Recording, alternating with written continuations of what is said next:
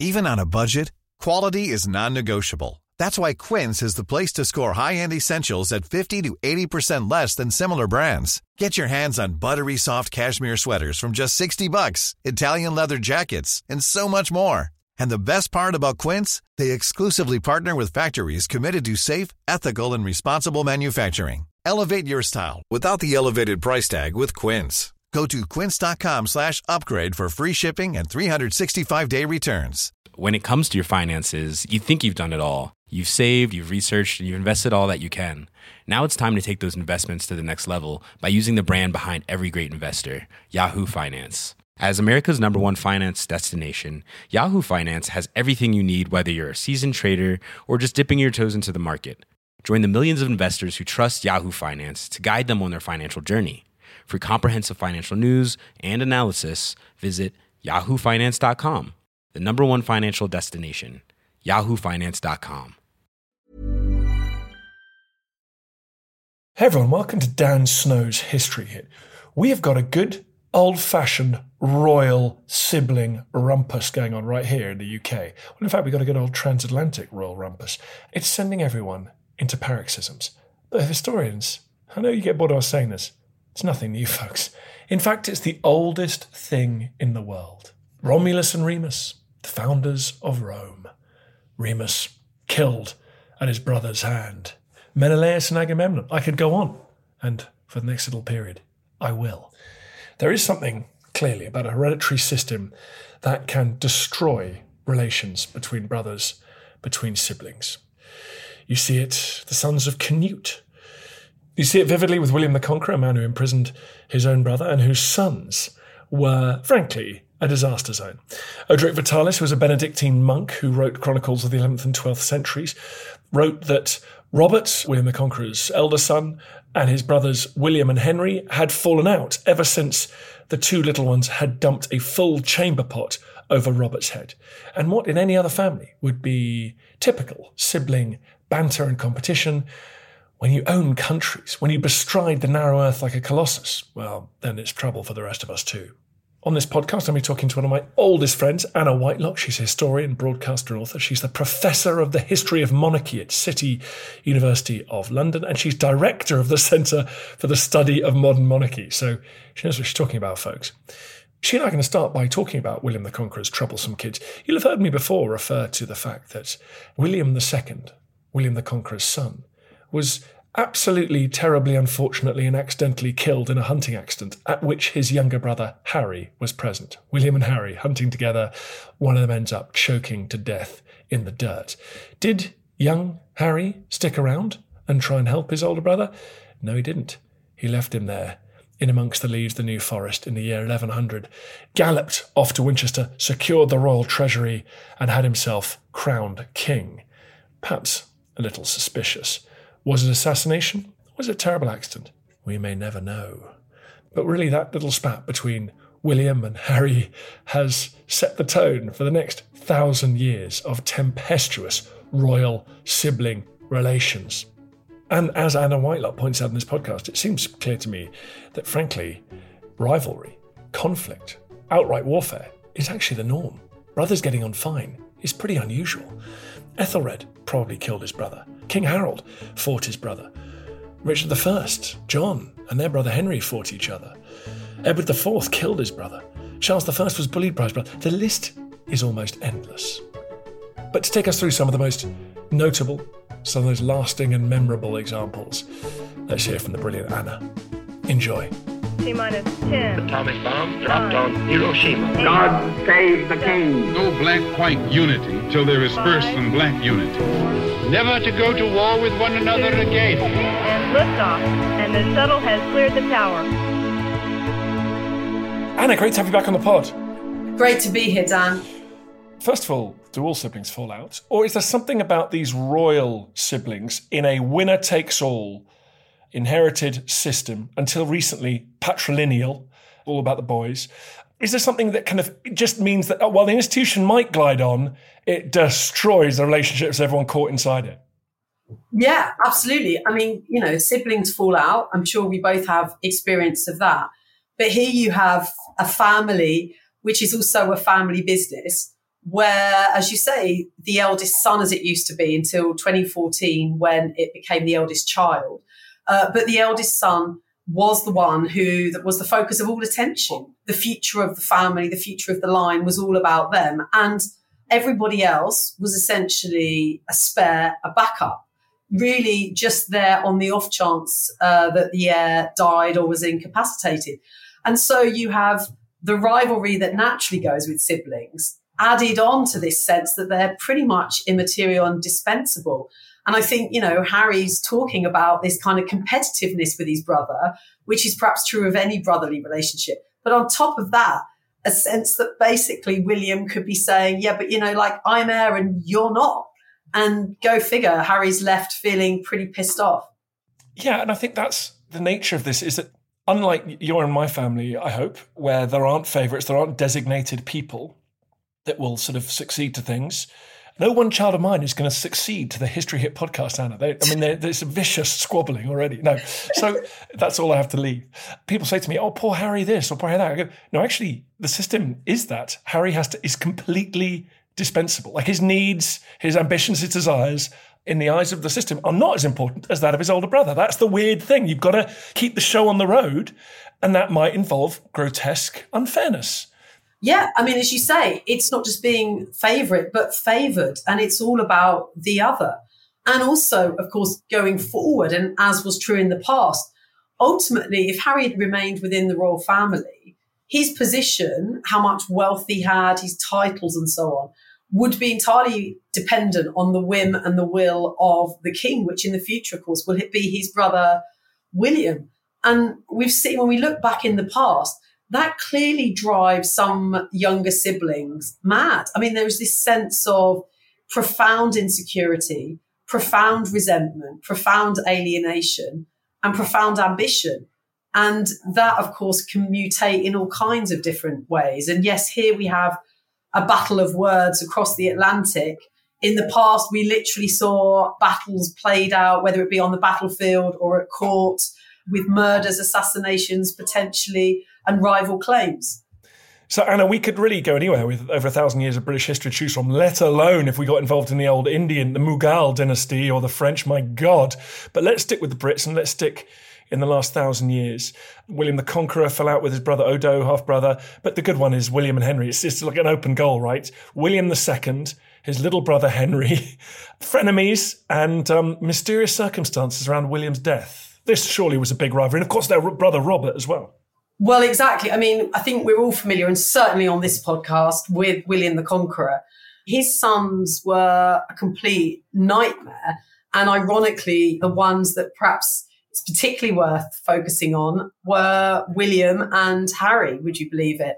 The allegedly assassination of William by Harry, the future Henry I, in order to get the throne for himself. And it was interesting how William the Conqueror was basically just clearly not enamoured with any of his sons exclusively, or he was certainly more enamoured with his second son than he was his first son. So it was to his second son that he gave the inheritance of England, and his third the inheritance of Normandy. Split inheritance is always going to set up warring siblings, and so it turned out. We should say that actually that there has been a little bit of chat recently over the last, again, not coming from Harry himself, but a little bit of chat from people talking on the news in various places, that perhaps we should have some sort of split inheritance. Perhaps that's great. And any cursory knowledge of history suggests that is an absolutely shocking idea.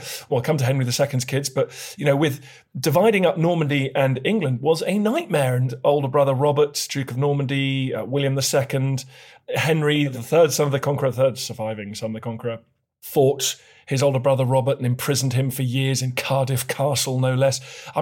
You got to keep it all under one crown, right?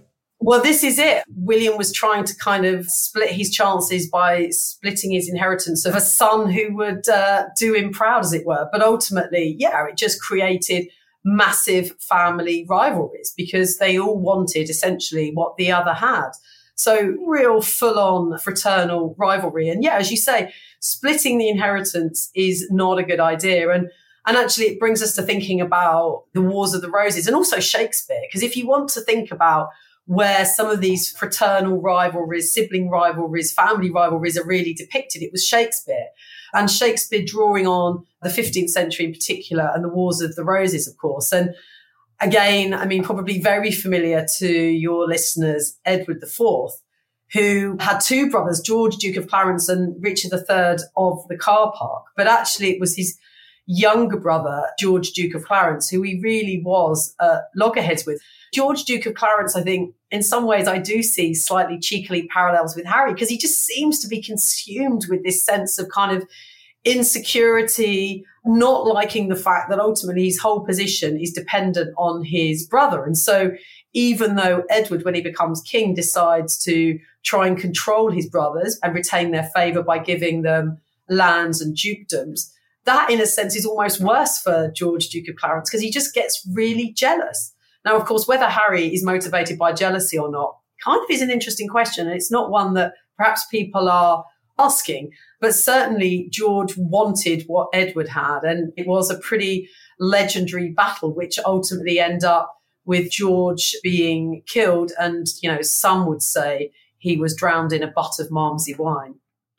And we've skipped over a few there. There was Henry II and his little brother Geoffrey fell out because Geoffrey tried to abduct Henry II's fiancée, Eleanor, before she married him. That was awkward. Yeah, I mean, that's another recurring trope, really, about whether the eldest brother perhaps gives permission for younger brothers to marry who they want. So control over relationships too, and the suitability or unsuitability of a royal bride, perhaps there's echoes here going on, is also a source of conflict in the past, as it is perhaps now too. A lot of George III. George III fell out with all his kids and his brothers and everybody about suitability of royal brides. We might come on to that. But Henry II's sons, Richard, young Henry and John, they fell out with each other spectacularly and campaigned against each other, fought against each other. We all know that. John, as Prince John, tried to bribe Richard the Lionheart's captors, not to release him, but to keep him in prison. So they absolutely hated each other, those boys. Yeah, I mean, I think what also quite interesting about this is it's kind of near but so far, because all of these, you know, rival brothers simply don't wear the crown by virtue of their place in the birth line. And so they're so close to it. And obviously over the course of the centuries that passed, I mean, it was about life and death and favour and triumph and ambition, and all of these things played out. But in a way, I guess it's almost the question of which royal brothers didn't fall out in the past and have these profound rivalries defining their relationships. Yeah, you're so right. It's the closeness to it. And I guess now that you're talking, I'm just thinking, like, is it almost worse today? Because in the past, there are examples of royal brothers, Henry V's brothers, Edward III's kids, someone like John of Gaunt. You could be a magnificent figure in the kingdom. You could be a royal duke. You could have your own armies. You could campaign. John of Gaunt went off and tried to nick a continental throne for himself. In a way, at least if you made your peace to your brother, there was status to be had, real power and status within the kingdom. Well, there was status dependent on the favour of your brother. But you also, I think, needed a playground. You needed an area which was yours, and you need to have the opportunity to go and get glory abroad. So yes, you could be loyal, but you would want something. You would need something. You would need, you know, a big area of the country that was yours. You would need like Ireland. Exactly, that you could have the opportunity to go and secure riches abroad. And I suppose it's when you're essentially being kind of handcuffed and you don't feel like you have an opportunity to win glory for yourself that you become really aggrieved and tortured. And I think that's perhaps as much a feature of the past as it is the present. That's the thing about the modern monarchy, is like that you no longer get to be admiral of the fleet. You no longer get to command armies on the continent. The last royal duke to command armies properly on the continent was probably the Duke of York in the 1790s. So being a modern spare is arguably almost worse than being like Henry V's little brother. At least he might get left behind and rule the north in his absence or something, right? Whereas if you're Prince Edward or Prince Harry or some of those funny royal dukes, Gloucester and Kent, that former Queen's cousins, there isn't much there for you, right? You're so close to the big prize, but the cake, as if you like, has shrunk, and the big prize is really the only one worth having. Yeah, and of course you also basically just have to do everything to support and uphold the position of your brother and the family and the institution. And of course, I mean, Harry, ironically, did actually go and have a military career, and actually in that sense did carry on a traditional role of the spare. But then he was pulled back off the front line because I think it was seen as a security risk. And he himself said, that's where he felt he had most purpose and he was most sort of happy and fulfilled. Even that was denied him. So now we're in a position with spares where they can't perform military service, as was the role in the past. They don't have any prospect of glory for themselves. And in fact, if they are seen to be too popular and seeking glory for themselves, then that becomes a real issue, not overshadowing the heir. And I think we saw that in the early months after the engagement of Harry and Meghan, that it was made very clear that their focus was going to be the Commonwealth. That was the area that they were going to focus on. So in a sense, not to get in the way of and undermine the position of William and Kate at home. You're listening to Dan Snow's History. We're talking about royal sibling rivalry. More after this. Why were medieval priests so worried that women were going to seduce men with fish that they'd kept in their pants? Who was the first gay activist? And what on earth does the expression sneezing in the cabbage mean? I'll tell you, it's not a cookery technique, that's for sure. Join me, Kate Lister, on Betwixt the Sheets, the history of sex scandal in society, a podcast where we will be bed-hopping throughout time and civilization to bring you the quirkiest and kinkiest stories from history. As promised, there will be sex. Anne has said that Henry is not skillful in copulating with a woman and has neither vigour nor potency. And scandal. Everybody just descends onto this crime scene and it's being pulled apart by members of the public sort of as quickly as they can excavate the bodies. And moments which shaped society. Pointy boobs then became a thing and was still a thing into the 1950s. What more could you possibly want? Listen to Betwixt the Sheets today, wherever it is that you get your podcasts. A podcast by History Hit.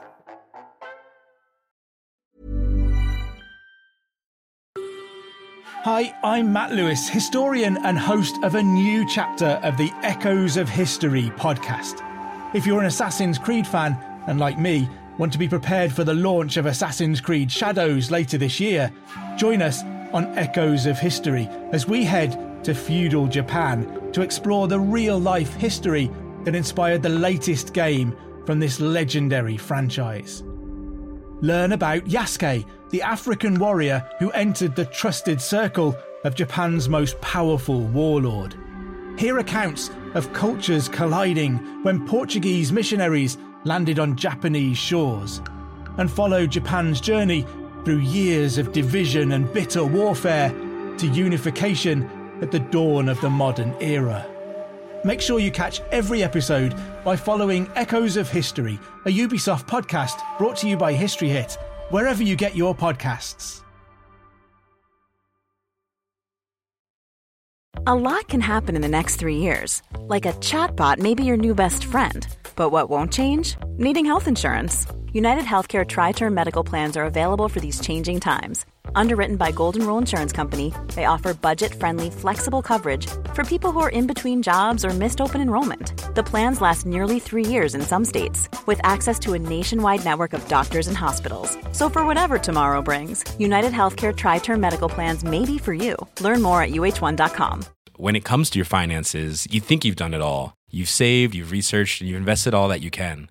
Now it's time to take those investments to the next level by using the brand behind every great investor, Yahoo Finance. As America's #1 finance destination, Yahoo Finance has everything you need, whether you're a seasoned trader or just dipping your toes into the market. Join the millions of investors who trust Yahoo Finance to guide them on their financial journey. For comprehensive financial news and analysis, visit yahoofinance.com, the #1 financial destination, yahoofinance.com.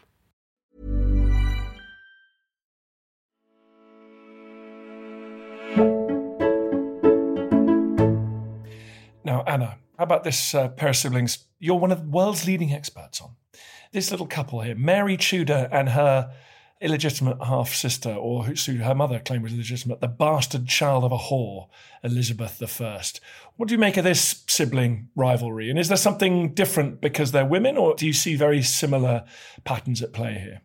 I think there are similar patterns at play, although, arguably Elizabeth was perhaps manipulated as a Protestant figurehead more or less than she intended to be. So, maybe she wasn't directly engineering the role that she had, but certainly this rivalry ended up with Elizabeth in the Tower of London, believing that she was going to be killed. Because, of course, there it was not just position of rivalry for the throne, it was religion. And that was an additional factor here. Of course, Mary was Catholic, Elizabeth was Protestant. And so Elizabeth was looked to as the great Protestant hope. Whereas, of course, for Catholics, Elizabeth was, as you say, the little whore, the daughter of the great whore that was Anne Boleyn. And ironically, James I had the last laugh with these rival sisters because they were rivals. Elizabeth represented a clear threat to Mary's throne during her reign, but they ended up buried together in Westminster Abbey with the slightly cheeky description, partners both in throne and grave, here rest we two sisters, in the hope of one resurrection. And of course, that wasn't what either of them would have wanted or intended, but it was James I who thought it would be rather amusing to put them together in a grave. And so, yeah, those two sisters, those rivals, are now forever buried together. But it does suggest that gender is not a key factor here. And even though, of course, it was royal brothers that traditionally played out this heir-spare rivalry, it's true of women too. And Mary imprisoned Elizabeth in the Tower of London. I mean, how close do we think it came to Mary executing her sister? I mean, I think it came close. And there's that letter that Elizabeth sends to Mary from the Tower in 1554, which is sort of often reproduced. And you can see how Elizabeth strikes out the end of the document so nobody can write anything additional on the parchment. And it did get close. And by all accounts, actually, it was Mary's husband, Philip of Spain, later of Armada fame, that actually kind of stepped in and thought that it would be better if Elizabeth was spared and not executed. But yeah, I mean, this was pretty close. Elizabeth really did believe when she entered the Tower that that was the end for her. Let's talk briefly about Mary, another Mary, although not a sibling, but a cousin. The famous rivalry between Elizabeth I and her cousin Mary, Queen of Scots. Is there something slightly different going on here? Yeah, there absolutely is, because, of course, both of them were legitimate sovereign queens. And in fact, that was the kind of tortured problem for Elizabeth I, because Mary, although she, as Elizabeth would have it, wrongly and unjustifiably claimed the throne of England, she did claim, and indeed was, Queen of Scotland. And no one debated that. No, exactly. And so Elizabeth did not want to act against Mary, despite all kinds of pleadings from her counsellors, because she believed that Mary was sovereign. And so, yeah, here we have a situation where, yes, they were rivalries, and yes, Mary, Queen of Scots, wanted Elizabeth's throne, or at least those who looked to Mary as a figurehead. But ultimately, they also had thrones for themselves. Let's skedaddle forward a little bit in the 17th century. What do you got? Monmouth and the Duke of Grafton, who were both illegitimate sons of Charles II, they fought on different sides at the Battle of Sedgemoor, so they fought against each other. Mary and Anne, who were two sisters, daughters of James II, they basically excluded their little brother, the Pretender, James III, from the throne, so I guess that would be a little sibling rivalry. The Hanoverians seem to hate each other, fathers and sons in particular, but brothers didn't get on that well. Frederick, the Prince of Wales, who was George III's dad, who never ruled, he died before his father, and his brother, the Duke of Cumberland, seemed to dislike each other enormously. Cumberland was sort of more popular with his parents, and the Prince of Wales didn't like him at all. So this is another trope, isn't it? That if you're, as a younger sibling, seen to be more popular, more able than the heir, than your eldest brother, that's a problem. That's a sin. It's a total sin. So you can't kind of overshadow the heir. That's like the worst thing in the world. And again, I mean, we think about this as kind of a royal drama, but actually this is, can you imagine for an individual to kind of be told that they cannot do anything that would overshadow their elder sibling? And the other thing from your sort of canter through there is the way in which the spares, the younger brothers, are manipulated or used by others. So this isn't just these individuals necessarily acting for themselves, but them being used as figureheads and pawns by other people too, both at home and abroad.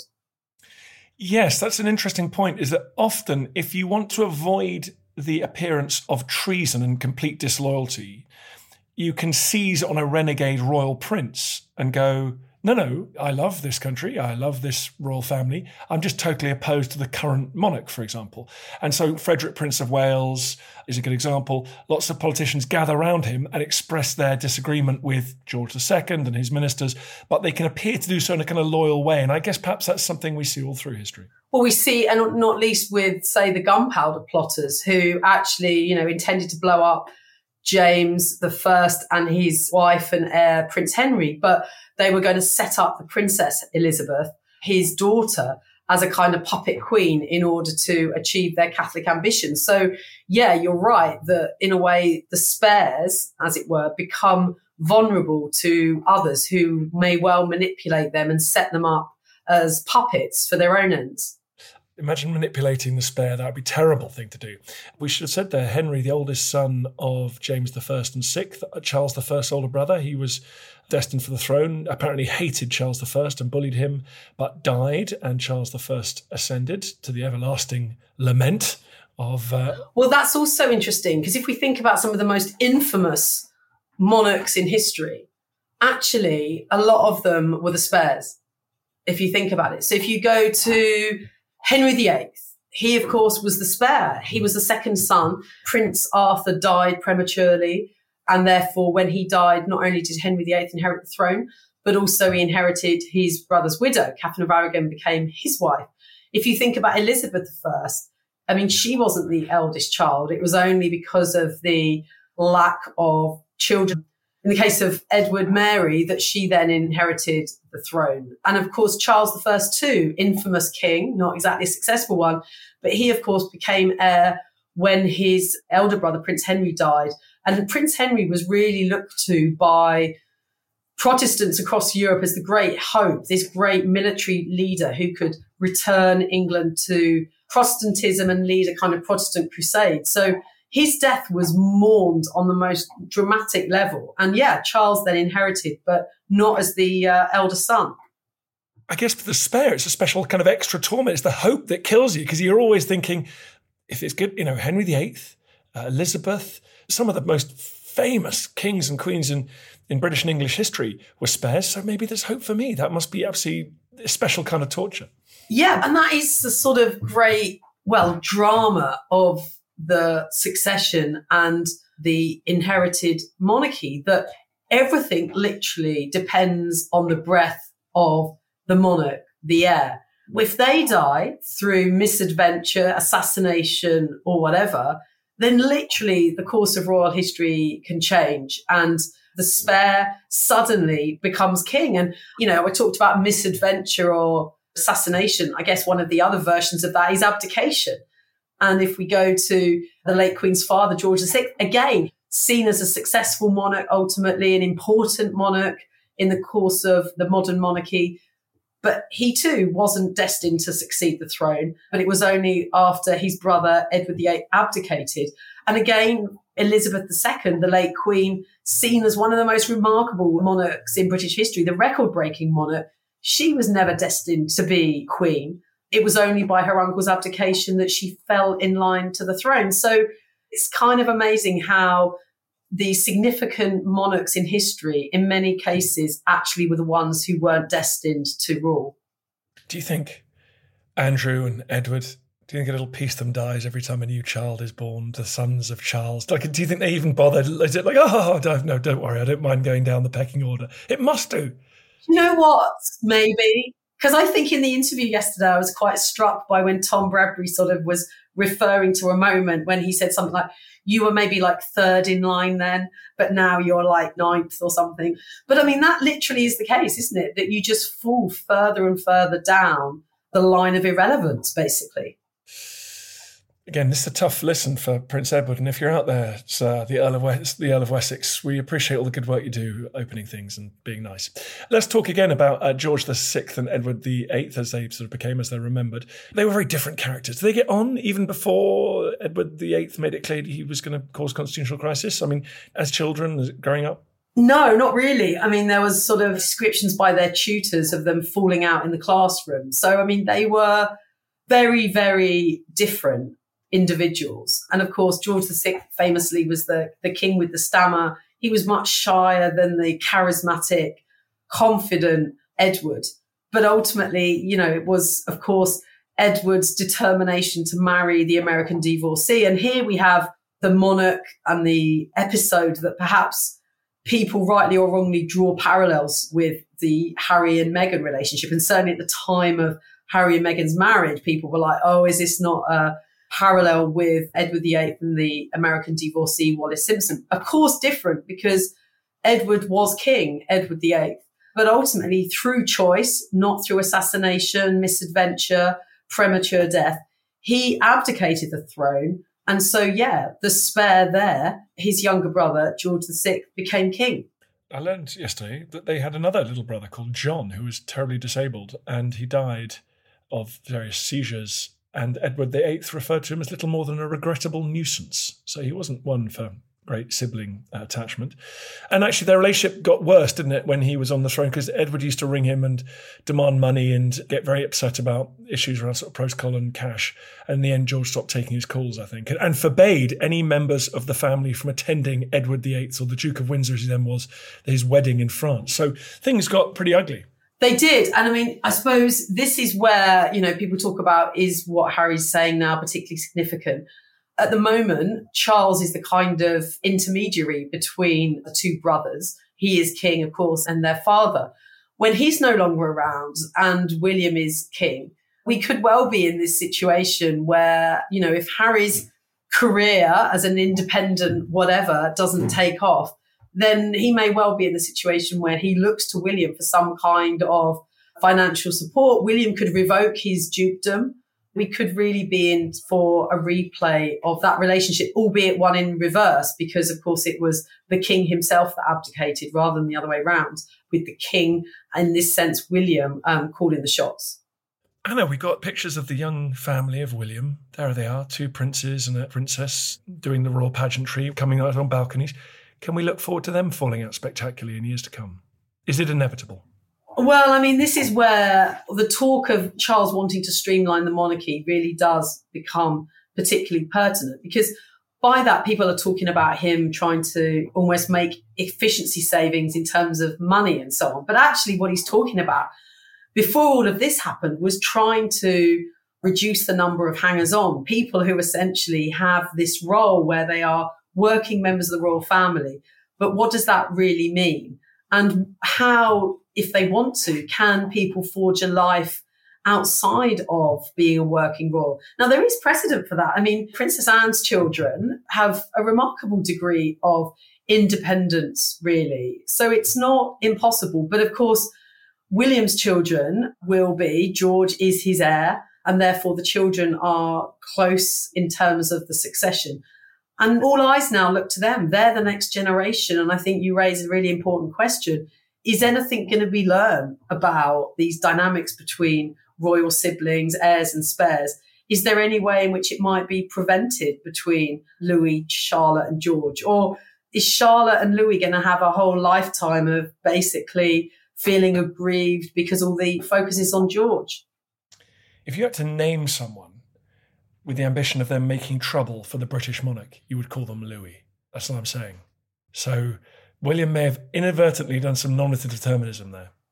I love it. I mean, anyone has to just think about that balcony appearance from Louis when he was making all those faces and stuff during the Jubilee. I mean, I think it's exactly what the royal family need. So bring on Louis. Anna Whitelock, thank you very much for coming on the podcast, your hero. And we're going to try and do some stuff with you on the coronation as well. So you'll be hearing lots from Anna this year, folks. Thank you very much. No problem.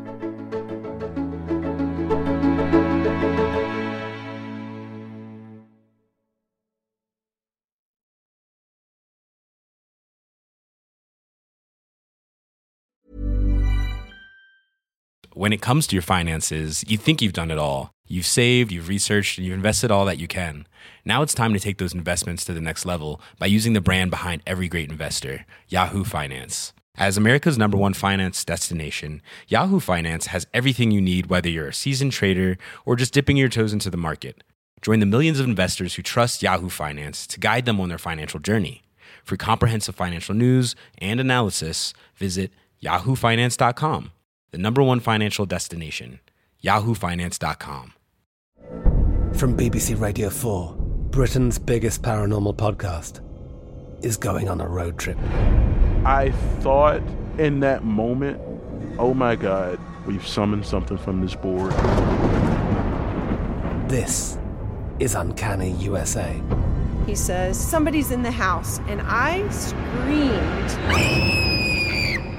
Listen to Uncanny USA wherever you get your BBC podcasts, if you dare.